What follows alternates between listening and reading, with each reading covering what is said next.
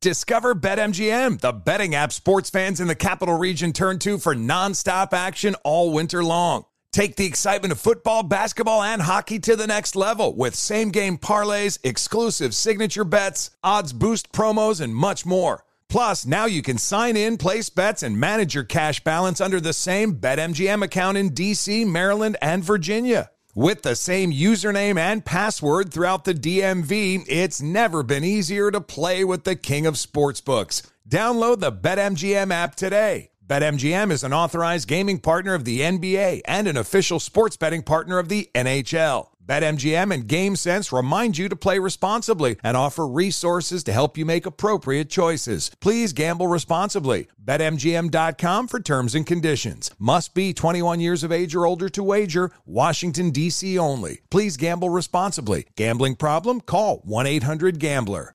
There's plenty to celebrate in March and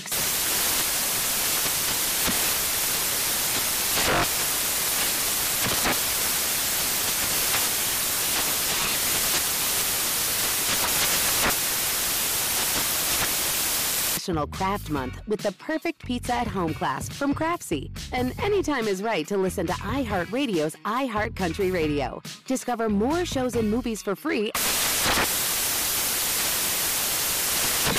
Ready to celebrate International Women's Day? M&M's and iHeart present Women Take the Mic, sharing empowering stories of women supporting and celebrating each other. And of course, there is a smooth and creamy companion for your listening pleasure, peanut butter M&M's. Because they're just another way to help treat yourself in situations where you deserve a little added delight, like listening to your favorite podcast. So savor the deliciousness of peanut butter M&M's and spread some positivity. From breaking glass ceilings to dominating in sports and entertainment, women truly are unstoppable.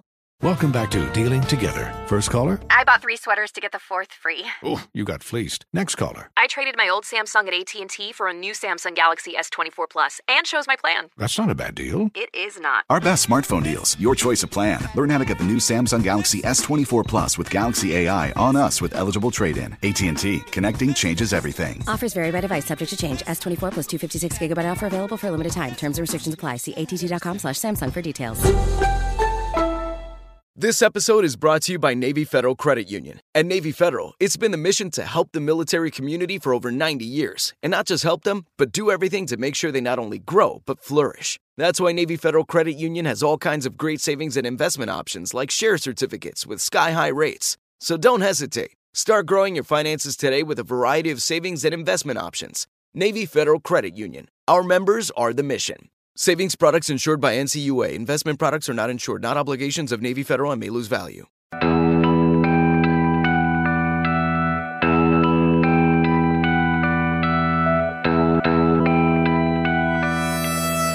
This is Lee Habib, and this is Our American Stories, and we tell stories about everything here on this show, from the arts to sports, and from business to history, and everything in between, including your stories.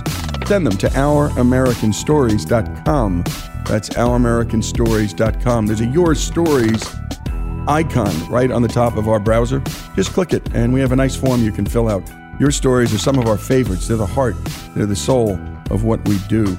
And now it's time for another installment of the McClellan Files, where we go deep inside the life of Bob McClellan. Bob is one of our favorite features on this show. I met him probably about 3 to 4 years ago. Somebody had told me Bob's a great storyteller. Met him out in California. Met him not far from San Francisco. And I just couldn't stop listening. 4 hours just flew by. And now, well, you're about to listen to another of the many stories we've done by Bob. Today's episode is one of adventure, entitled Crocodiles and Cannibals. Take it away, Bob.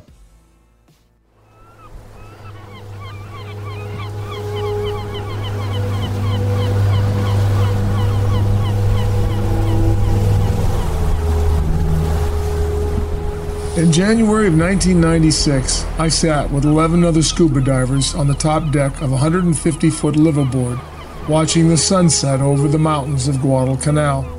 Leaving the biting, blood-sucking mosquitoes and flies behind, our boat moved away from the shore and headed out to sea. The cooling ocean breeze changed the hot and humid air of the jungle to one more conducive for a livelier exchange among the divers. Scuba diving is always the favorite subject of conversations among divers. They've been travelers to another world, and their conversations express the wonders of what they've seen. They discuss all the places they've been, the animals and plants they have seen, and sometimes tell stories that are quite harrowing. I asked one of the divers how many dives he had done. He said 5,000. Another had 3,500, and so on. One turned to me and said, "How many dives have you done?" I said, 10. Hey, Ted, 10? How long have you been diving? Just a couple months, I replied. What brought you to such a primitive and isolated place like the Solomon Islands? I said I wanted to see Guadalcanal, and my dad landed on this island with the 1st Marine Division in 1942 and spent 6 months of his life here, fighting and holding the airport at Henderson Field. They were quiet for a few moments until another asked quietly and almost sentimentally, "Is your father still alive?" "No," I said, "he died in 1986. I'm sure he would have been touched that you made this trip." "What do you think he would say if he knew that you came here?" I started laughing. What would my father say? He'd say, "What the hell's the matter with you? Are you out of your mind? Why would you go to such a godforsaken place like that for? I mean, for God's sakes, those people are cannibals. They eat people over there. You'd be lucky if they don't cut your head off." Now, I used to think he was exaggerating about the island until I bought a book at the hotel lobby in Honiara, which had a picture of a bunch of shrunken heads piled up in a small hut along the shore someplace.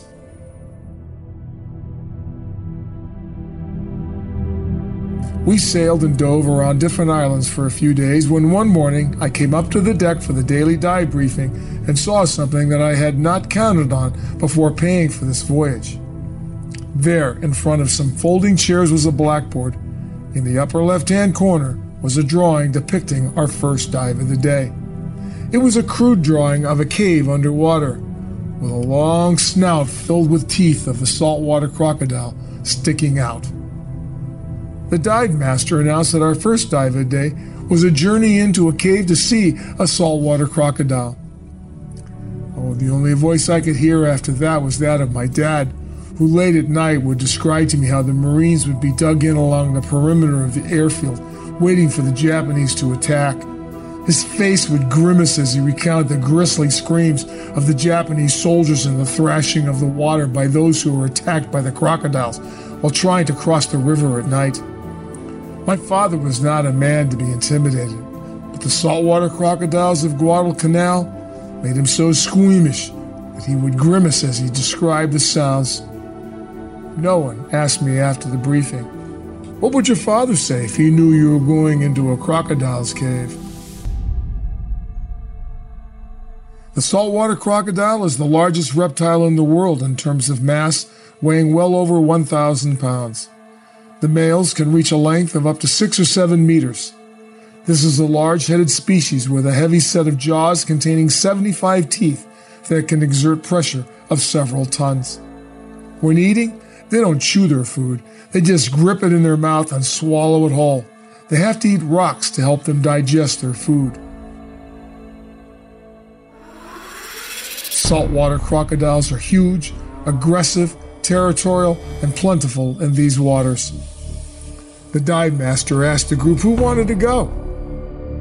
I never minded getting in harm's way, as risk makes life more exciting, but I didn't want to risk standing right in front of it and get eaten by it. But my choice was either to express my fear and concern or get in the boat and go. So I got in the boat. I prayed that no one else did, because my dive partner was the dive master, and where he went, I had to go. Unfortunately, 3 divers did volunteer. As we motored over to our drop-off location, the dive master asked me if I wanted to go into the cave. And you're listening to Bob McClellan, and what a storyteller. And by the way, if you want to hear more of Bob's stories, again, go to ouramericanstories.com, and on the search bar, just put in Bob McClellan's name, and out will pop, my goodness, over a dozen, maybe more, stories about Bob, his father, his life in the Marine Corps, and so much more. When we come back, more of the McClellan Files here on Our American Stories. And again, please, there are storytellers like Bob all over this country.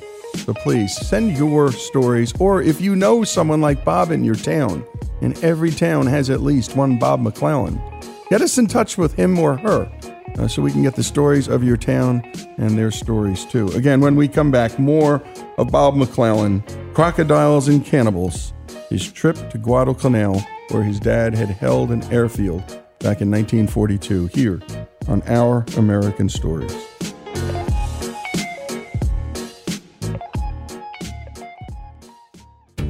Folks, if you love the great American stories we tell and love America like we do, we're asking you to become a part of the Our American Stories family. If you agree that America is a good and great country, please make a donation. A monthly gift of $17.76 is fast becoming a favorite option for supporters. Go to OurAmericanStories.com now and go to the donate button and help us keep the great American stories coming. That's OurAmericanStories.com.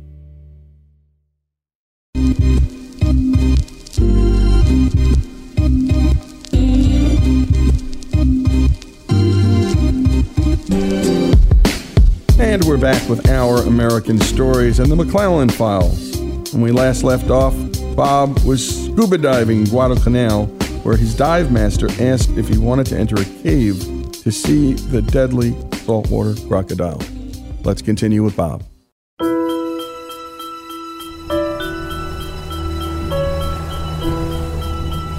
Lacking his curiosity, I casually responded, No, not today. Maybe some other time. But I would really love to see one in the zoo. He smiled and gave me instructions to wait outside the cave for him. Chances are, he said, he won't be in there this late in the morning, and in any case, they would not be too long. We went over the side of the boat and into the water. Swimming along the reef at 40 feet, the sunlight of the coral and the fish created a brilliant kaleidoscope of color. The water was as clear as glass. The visibility at least 150 feet, and the temperature was 83 degrees. Rays of sunlight shot through the water, illuminating the coral, the sea fans, and the fish. The brilliant life and color that surrounded us on that reef are what makes the Solomons one of the most famous and beautiful dive locations in the world. But in spite of the beauty all around me, all I could think about was the photo of a long snout with rows of giant teeth of a crocodile mounted in the lobby of the hotel. All that was missing was the trapped body of Bob McClellan painfully clenched in his mouth. Swimming slowly over the top of the reef, the fish would swim right up to my face and stare at me through my mask. Looking at me eyeball to eyeball, they looked like they were trying to figure out, well, what kind of fish am I? Or what the heck am I doing down here?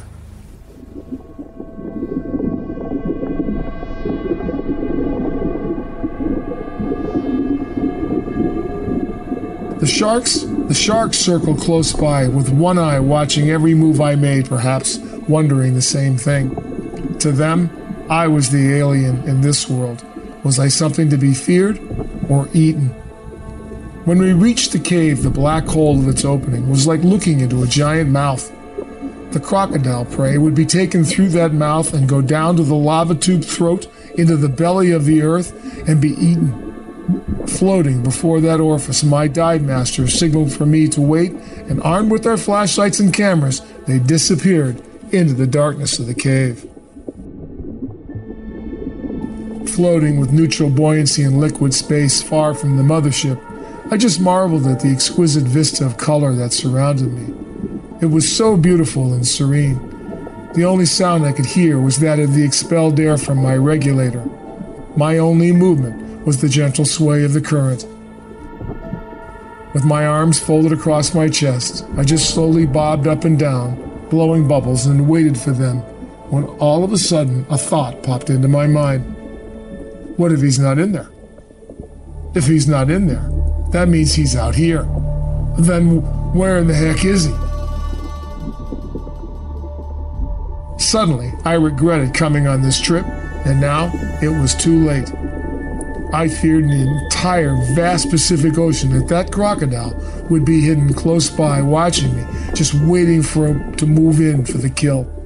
A chill covered my body, realizing that being suspended in water at 40 feet of depth, he could come upon me from any direction. Now all of my thoughts would become inflamed by my imagination. What could I do? If he did come at me, where could I go? I knew going into his cave with 4 other divers was a bad idea, and so was trying to beat him off with my flashlight and camera. That clearly would not work. Even heading to the surface with my legs dangling underwater, waiting for a boat didn't appeal to me at all. I was already in a life and death struggle, and he had not even appeared. I just didn't know what I would do, or what I could do, except just stay there and wait. It was my only option. Just stay where I am and wait. But I still turned my head anxiously around and around, trying to look in every direction at once. My breathing accelerated as I realized how vulnerable I was, floating there alone. My wetsuit was not a suit of armor. It was more like sandwich wrap for a crocodile. 1,000-pound beast, so big and powerful like a crocodile, would not even bother to unwrap my wetsuit before eating. Why didn't I just stay on board, I asked. My vision was limited to only one direction at any moment. I could only see 10% of my surroundings at any one time. I rotated my head around to see in as many directions as I could. My head bounced like a bobblehead doll, looking above me, beneath me, behind me, below me, in front of me, for that 21-foot reptile. My heart rate was high. I felt like bait hanging in mid-space waiting to be eaten, while I prayed for my companions to return. I don't know how long I was alone before the divers emerged from the cave. In a state of fear, the sense of time freezes and becomes motionless as the angst becomes permanent and seems like it's going to last forever. Judging by the lack of any excitement from the divers, I knew the crocodile was not at home, but that means I was right. He is out here. He's probably still hiding somewhere, waiting for the right moment to trap me in his jaws, pull me down underwater to drown me, and eat me whole in his cave. He's out there somewhere. When the dive master signaled to me the "Are you okay?" sign, I lifted my air gauge to show him it was sitting right on the red zone at 500 psi. I could see the surprise on his face as he saw that somehow I quickly went through almost a whole tank of air and had to surface right away. He quickly motioned for me to surface, as time underwater is not measured in minutes. It's measured in pounds per square inch of air. Air is time. Without the one, the other ceases. I was filling my orange sausage and BC vest with air while blowing bubbles from my whistle before I even reached the surface. The whirring sound of the little boat to ferry me back to the mothership was a welcome relief. Climbing in, I just waited for the crunch of his big teeth sinking into my calf and pulling me back underwater to head straight to his rock dining room. I wanted to get out of that water as fast as I could. Back on board, the divers were having a nice lunch, gobbling grilled shrimp and sucking and tearing meat out of a lobster. Next to the grill was a pile of fish waiting to be cooked. Looking at their dead and lifeless bodies waiting to be eaten, I felt sorry for them.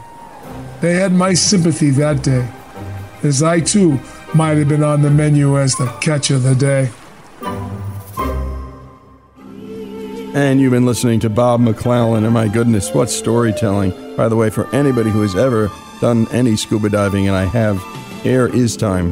And my goodness, seeing that red on the dial is terrifying. And you just don't realize that if you're scared or you're nervous, which I always was, and gave it up. I just gave up scuba diving because I didn't enjoy it. I was too scared and too nervous. Always thinking about what was coming around the bend. Just didn't like it. I snorkel now. It's more fun. By the way, if you want, again, to hear more of Bob McClellan's work, go to the McClellan Files, type that in our search bar at Our American Stories. And what you'll hear, especially the stories about his father, oh my goodness, be still my heart. It's right up there with what Pat Conroy did, writing about his father. And great work, as always, to Joey Cortez, who produced this piece. And thanks, as always, to Bob for lending his voice to us and just continuing to pour his storytelling and heart into our work. Bob McClellan's story, Crocodiles and Cannibals, here on Our American Stories.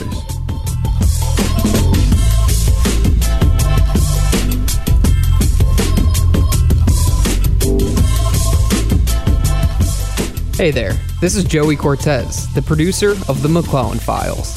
You can catch all of Bob's work at OurAmericanStories.com.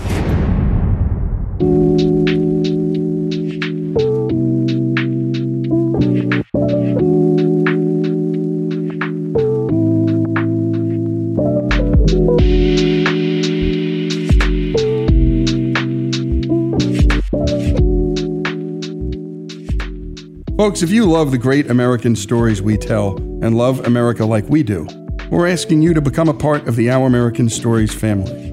If you agree that America is a good and great country, please make a donation. A monthly gift of $17.76 is fast becoming a favorite option for supporters. Go to OurAmericanStories.com now and go to the donate button and help us keep the great American stories coming. That's OurAmericanStories.com.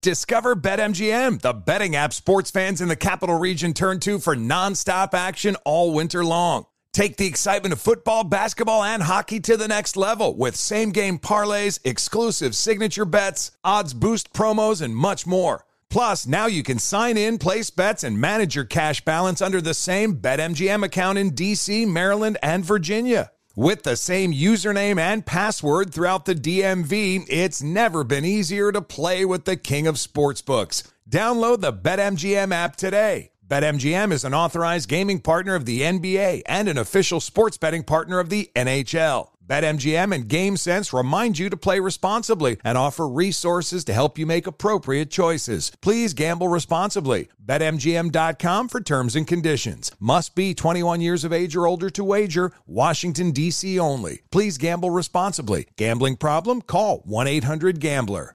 There's plenty to celebrate in March and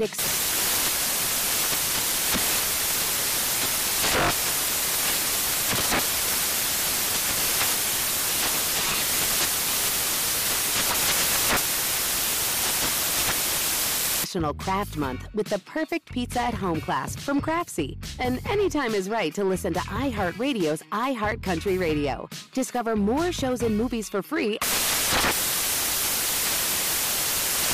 Hey guys, LeVar Arrington here to tell you the national sales event is on at your Toyota dealer, making now the perfect time to get a great deal on a dependable new Toyota truck, like a rugged half-ton Tundra.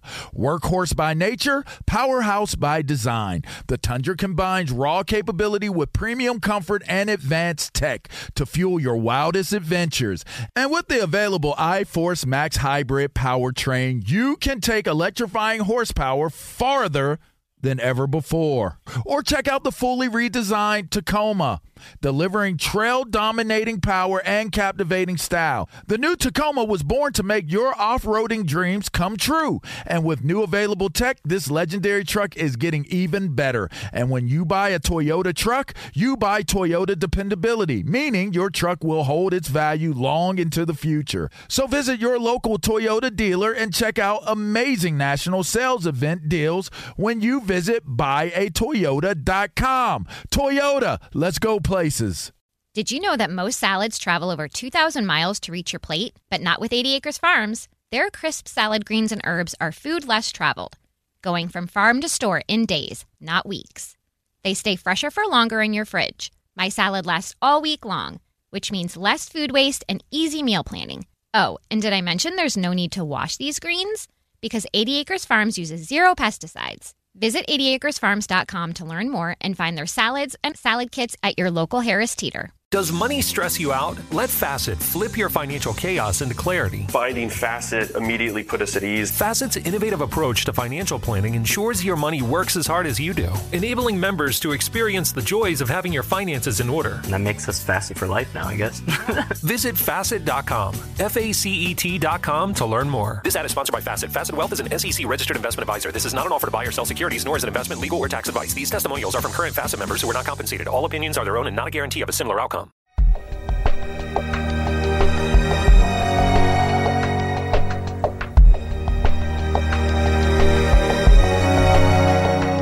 And we return to Our American Stories. And up next, a story from our friend Larry Reed, President Emeritus of the Foundation for Economic Education, or FEE, on a document and event that helped establish a very important principle in our country.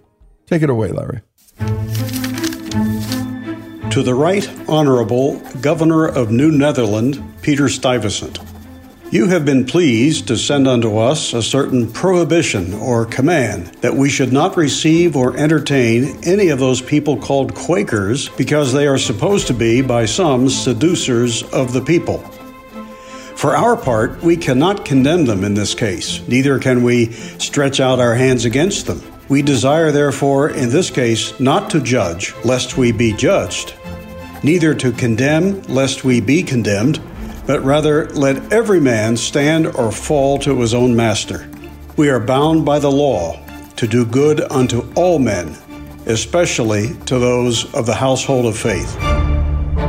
With those words, Edward Hart, the town clerk of what is now the Queens neighborhood of Flushing, New York, began a powerful 650-word document known as the Flushing Remonstrance. It was December 27, 1657. Hart wrote on behalf of the 30 inhabitants of the village, who also boldly signed their names below his. This was a defiant shot across the bow of the state, personified by Governor Stuyvesant. It was an act of resistance and an early declaration in favor of the freedom of peaceful worship. Moreover, it was not a self-serving stand for the freedom simply of those who signed it, none of them were Quakers, but rather a defense of the freedom of others. Think of it in these terms. In contravention of the practice of tolerance back in the mother country of the Netherlands, Governor Stuyvesant promulgated a policy of intolerance in the Dutch settlements of New York.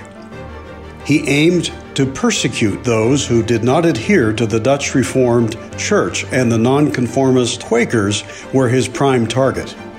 In this response, the citizens of Flushing essentially stated, "You are commanding us to persecute Quakers. We will not.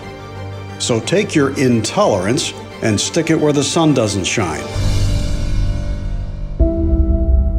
If you're inclined to stop listening because freedom of religion is not important to you, perhaps you're not of any faith or you believe your faith is not threatened, think again. Freedom in one sense is indivisible. A successful attack on one of its elements invites assaults on the others. Allow the state to breach one wall of freedom's fortress, and you have invited it inside, where its agents and sycophants will work to bring down the remaining walls. A government that can tell you what to think and say and punish you for thinking and saying what it disapproves will not self-limit its despotism there. This is likely what Voltaire had in mind when he reputedly asserted, "I disagree with what you say, but will contend to the death for your right to say it." The timid multitudes stand idly by as freedom is crushed, doing nothing unless the danger appears on their own doorstep. The uncommonly courageous few will rise far sooner, and it is to them that all of us who love freedom owe special gratitude. Governor Stuyvesant's policy of persecution had begun in 1656 with an ordinance banning unauthorized religious meetings. Quaker preachers were harassed, arrested, jailed, and fined. In Flushing itself, a Baptist pastor was imprisoned and then exiled for the crime of baptizing without a license from the Dutch Reformed officialdom. The Flushing Remonstrance stirs my blood with an abiding appreciation for principled courage. How fitting for such an enlightened document to appear 2 days after Christmas. Inspired by Jesus' teachings, the brave souls of Flushing were likely full of hope for the good that peace and tolerance could bring in the new year. They concluded their statement as follows: "The law of love, peace, and liberty condemns hatred, war, and bondage, desiring to do unto all men as we desire all men should do unto us. Therefore, if any of these said persons come in love unto us, we cannot in conscience lay violent hands upon them, but give them free egress and regress unto our town and houses, as God shall persuade our consciences. Governor Stuyvesant reacted in anger. Determined to quash the spirit of the remonstrance, he dissolved Flushing's town government and put his own cronies in charge. He arrested 4 of the signers of the remonstrance, including Edward Hart. To his credit, the elderly Hart went to jail but never recanted. Relief from Stuyvesant's harsh rule finally arrived in 1663, but not by the hand of any government. The Dutch West India Company, sponsor and investor in the Dutch colonies of North America, dispatched a letter to Stuyvesant ordering him to stop religious persecution. So much did Thomas Jefferson later revel in the spirit of the Flushing-inspired motto, "Rebellion to tyrants is obedience to God," he inserted it on his personal seal. Religious freedom in a world run by political and religious tyrants, even in America, had to be fought for tooth and nail. A century before the Flushing Remonstrance, Protestant Huguenots from France tried to settle near what is now Jacksonville, Florida. The Catholic Spanish slaughtered them by the hundreds and destroyed their settlement at Fort Caroline in 1565. In the 1630s, religious dissidents Roger Williams and Anne Hutchinson were famously expelled from the intolerant Puritan colony of Massachusetts Bay. William Penn founded Pennsylvania as a refuge from religious persecution. He himself had been imprisoned in the Tower of London for his defiance of the Anglican Church. From his cold, dank cell, he had declared, "My prison shall be my grave before I will budge a jot, for I owe my conscience to no mortal man." Later in Philadelphia, the capital of the colony he founded, Penn wrote, "I do hereby grant and declare that no person or persons inhabiting this province or territories shall be in any case molested or prejudiced in his or their person or persons because of his or their consciences, persuasion, or practice, nor be compelled to frequent or maintain any religious worship, place, or ministry contrary to their religious persuasion." The 16th and 17th century heroes for religious freedom in America would have been thrilled on December 15, 1791. That's when the First Amendment to the U.S. Constitution took effect. It formalized the separation of church and state and forbade the government from passing any law that would disfavor or favor any faith or interfere with any person's peaceful exercise of it. Adopted in 1868, the 14th Amendment went further by preventing the states from enacting laws that would promote or stifle religion. Today, the Flushing Remonstrance is known as the religious Magna Carta of the New World. It proved to be a major influence on America's founders to enshrine freedom of worship in the Bill of Rights, more than a century after the citizens of Flushing defied a governor. God bless America. A great job to Monty for producing that piece, and a special thanks to Larry Reed for writing and performing the piece, The Flushing Remonstrance. Imagine a city council or state passing a rule prohibiting unauthorized religious meetings. What else would they pass? Which is the point of Larry Reed's brilliant piece. A great story about religious freedom and religious persecution, religious bigotry. The story of the Flushing Remonstrance here on Our American Stories.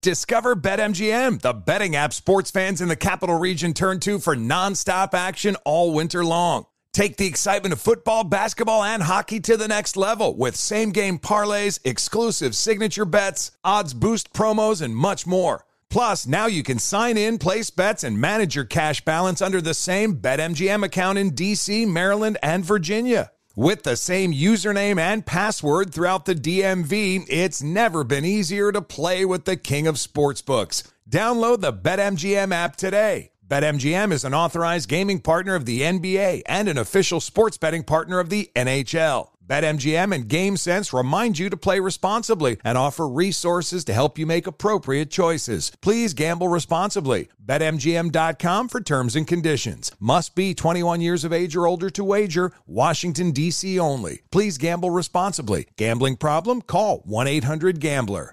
There's plenty to celebrate in March and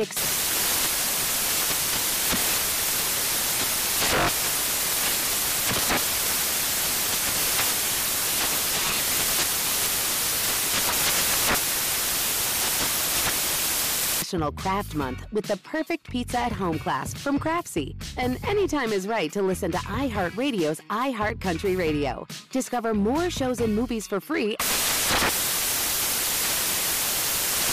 Hey guys, LeVar Arrington here to tell you the national sales event is on at your Toyota dealer, making now the perfect time to get a great deal on a dependable new Toyota truck, like a rugged half-ton Tundra.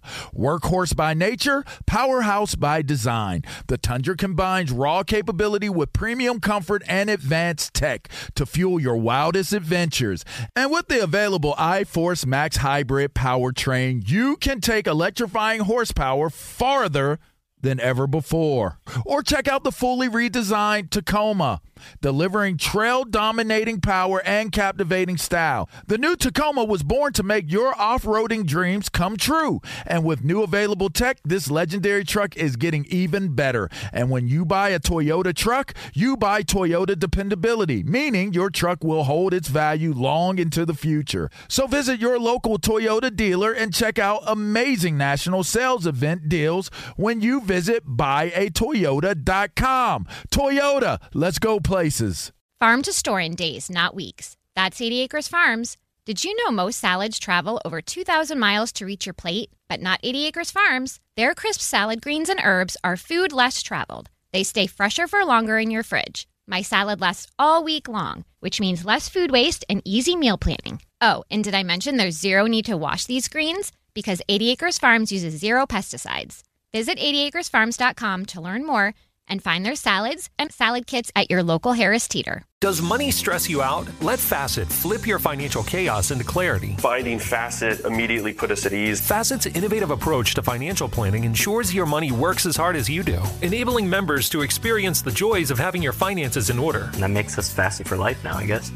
Visit Facet.com, FACET.com to learn more. This ad is sponsored by Facet. Facet Wealth is an SEC registered investment advisor. This is not an offer to buy or sell securities, nor is it investment, legal, or tax advice. These testimonials are from current Facet members who are not compensated. All opinions are their own and not a guarantee of a similar outcome.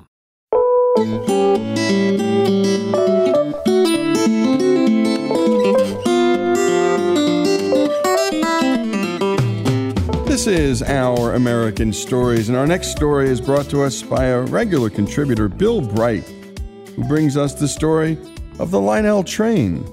Here's Bill with the story.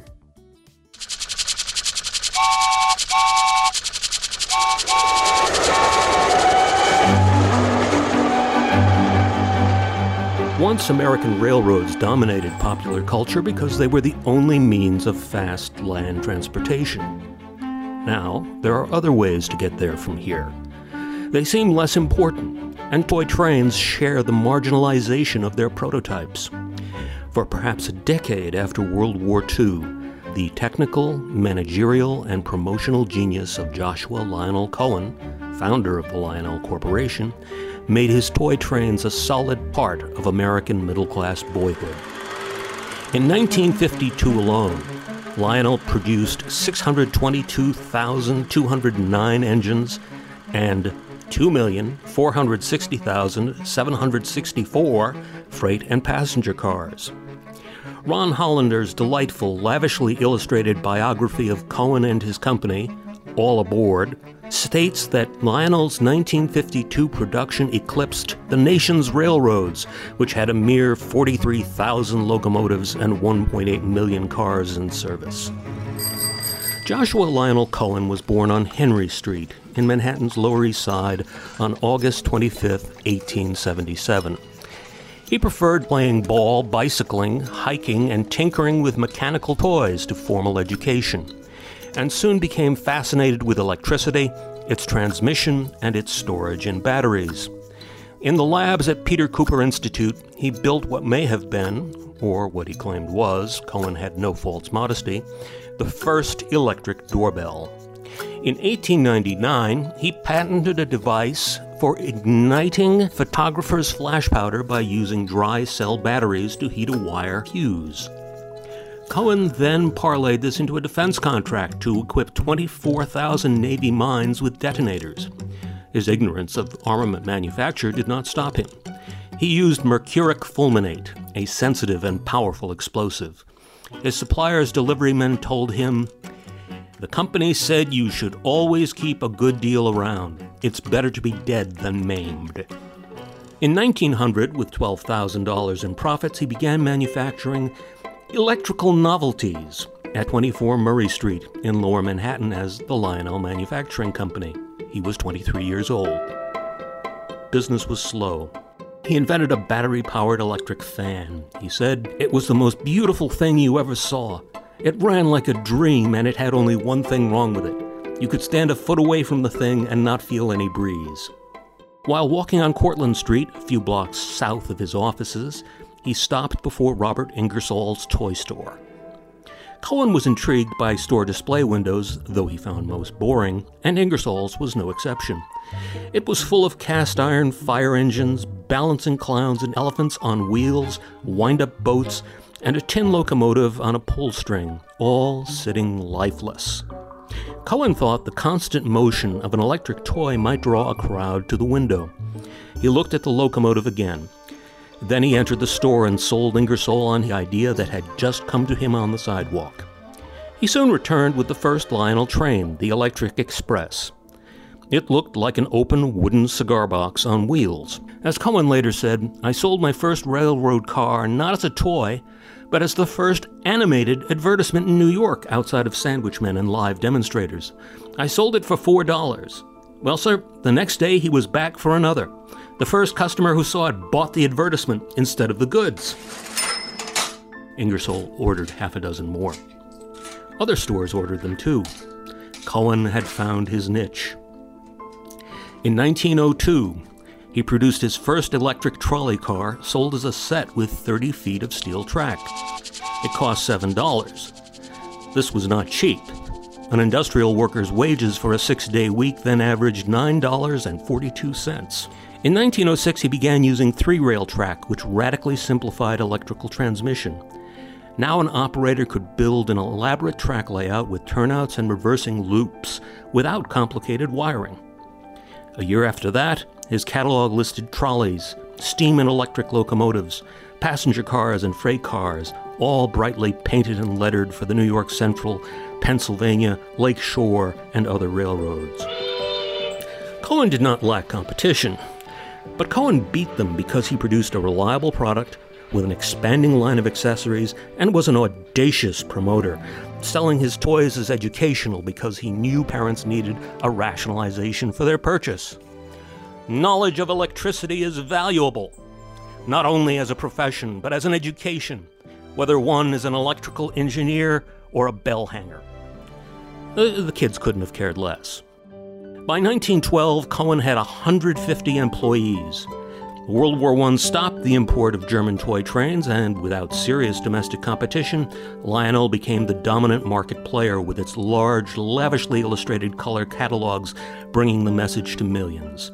By the late 30s, Cohen's models of the era's great locomotives, the New York Central's Hudson, the Milwaukee Road's Hiawatha, and the Jersey Central's Blue Comet, started, accelerated, slowed, and stopped in response to push-button remote controls. They pulled an endless cascade of boxcars, hopper cars, tank cars, and passenger cars. In 1929, Cohen unveiled the Transcontinental Limited, which stretched 9 feet. It cost $110, then more than a second-hand Ford Model T car. As John R. Stilgoe noted in Metropolitan Corridor, his study of railroads in American culture, Lionel's catalogs emphasize the trains and their environment, the bridges, stations, signal towers, tunnels, and turntables, all placed among twisting lines of track. Crossing signals with flashing lights, ringing bells, and descending gates protected the miniature citizens of Lionel City and Lionelville from onrushing expresses. Expansion was interrupted only by World War II. By 1945, most Americans hungered for distractions. Cohen's vision of America, as reflected in his trains and accessories, struck the exact chord of nostalgia and progress, and the orders poured in. Lionel's showroom on East 26th Street in Manhattan held a huge layout with a 4-track main line. Cars coupled and uncoupled, drawbridges rose and fell, and coal bunkers dumped coal into waiting hopper cars. Cattle herded themselves into and out of stock cars. As trains passed through grade crossings, tiny crossing guards popped from their shacks to wave their lanterns. Whistles, chuffing sounds, and even smoke came out of the locomotives. Cohen, who had handed over Lionel's presidency to his son, Lawrence, loved to spend hours among the crowds, occasionally providing expert advice to customers. Hollander recounts how Lawrence, who lived at 2 Sutton Place, was awakened by his doorbell at 6 a.m. one Christmas day. He found 2 small neighbors in pajamas who asked, "Can you fix our trains?" Understandably, their parents were still asleep. Lawrence, in bathrobe and slippers, followed them up to their apartment. The president of Lionel soon had the trains running. Then he wished the boys a Merry Christmas and padded back downstairs to bed. The good times didn't last. They never do. From 1953, Lionel's best year, to 1959, sales dropped by more than half. It was television. Hollander noted that families got together to watch I Love Lucy, not to wire Lionel's new ice depot and watch a tiny man push blocks of ice down the open hatch of a toy refrigerator car. It was aging. As kids grew older, they became more interested in Elvis, James Dean, girls, and cars. And it was the decline of American railroads. Cohen's marketing genius had perfectly fit the nation's mood for perhaps 8 years. Then, suddenly, it didn't. In 1958, the company lost money for the first time since the Depression. In September 1959, Lawrence returned from a sales trip to the Far East to learn that his father and sister had sold their shares of stock to a group of businessmen led by Cohen's great-nephew, Roy Cohn. Cohen paid $15 for each of his Lionel shares in 1959. 4 years later, he sold them for $5.25. Lionel survives to this day despite a string of bankruptcies and reorganizations. In 1999, A&E produced an hour-long show ranking the top 10 toys of the 20th century. Lionel was number 4, preceded only by the yo-yo, crayons, and Barbie.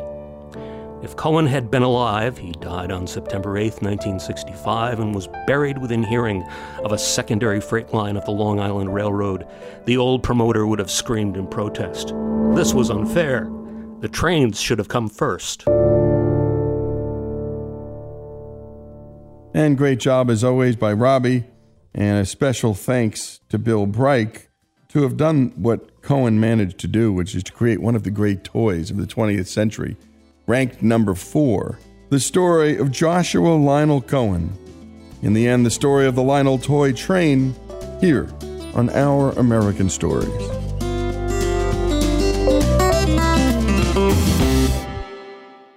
Does money stress you out? Let Facet flip your financial chaos into clarity. Finding Facet immediately put us at ease. Facet's innovative approach to financial planning ensures your money works as hard as you do, enabling members to experience the joys of having your finances in order. That makes us Facet for life now, I guess.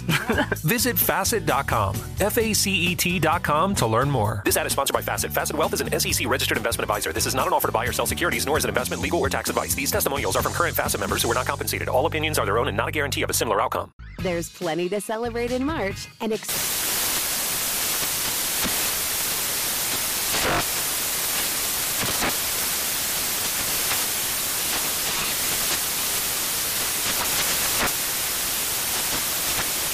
National Craft Month with the perfect pizza at home class from Craftsy. And anytime is right to listen to iHeartRadio's iHeart Country Radio. Discover more shows and movies for free. Did you know that most salads travel over 2,000 miles to reach your plate? But not with 80 Acres Farms. Their crisp salad greens and herbs are food less traveled, going from farm to store in days, not weeks. They stay fresher for longer in your fridge. My salad lasts all week long, which means less food waste and easy meal planning. Oh, and did I mention there's no need to wash these greens? Because 80 Acres Farms uses 0 pesticides. Visit 80acresfarms.com to learn more and find their salads and salad kits at your local Harris Teeter. I'm Dr. Sanjay Gupta, CNN's chief medical correspondent, and this is Chasing Life. 3 out of 4 U.S. adults are considered overweight or have obesity. 75% of Americans. Dr. Fatima Cody Stanford. Our weight is one factor that plays a role in our health, but by itself, it doesn't give us the full story of who we are. We have to look at our full person. Listen to Chasing Life, streaming now on the iHeartRadio app. Hey, this is John Ridley. And this is Matt Carey, documentary editor at Deadline. And welcome to Doc Talk. John, we've got a hard-hitting episode today. A lot of controversy. Well, maybe we should put the word controversy in quotes in the documentary field about the nominees for Best Documentary Feature. We're going to get into that with some amazing panelists. You get a shot, but the individuals behind every one of those images, they're complicated and they are human. This has been Doc Talk. Thank you. Great conversation. Thank you.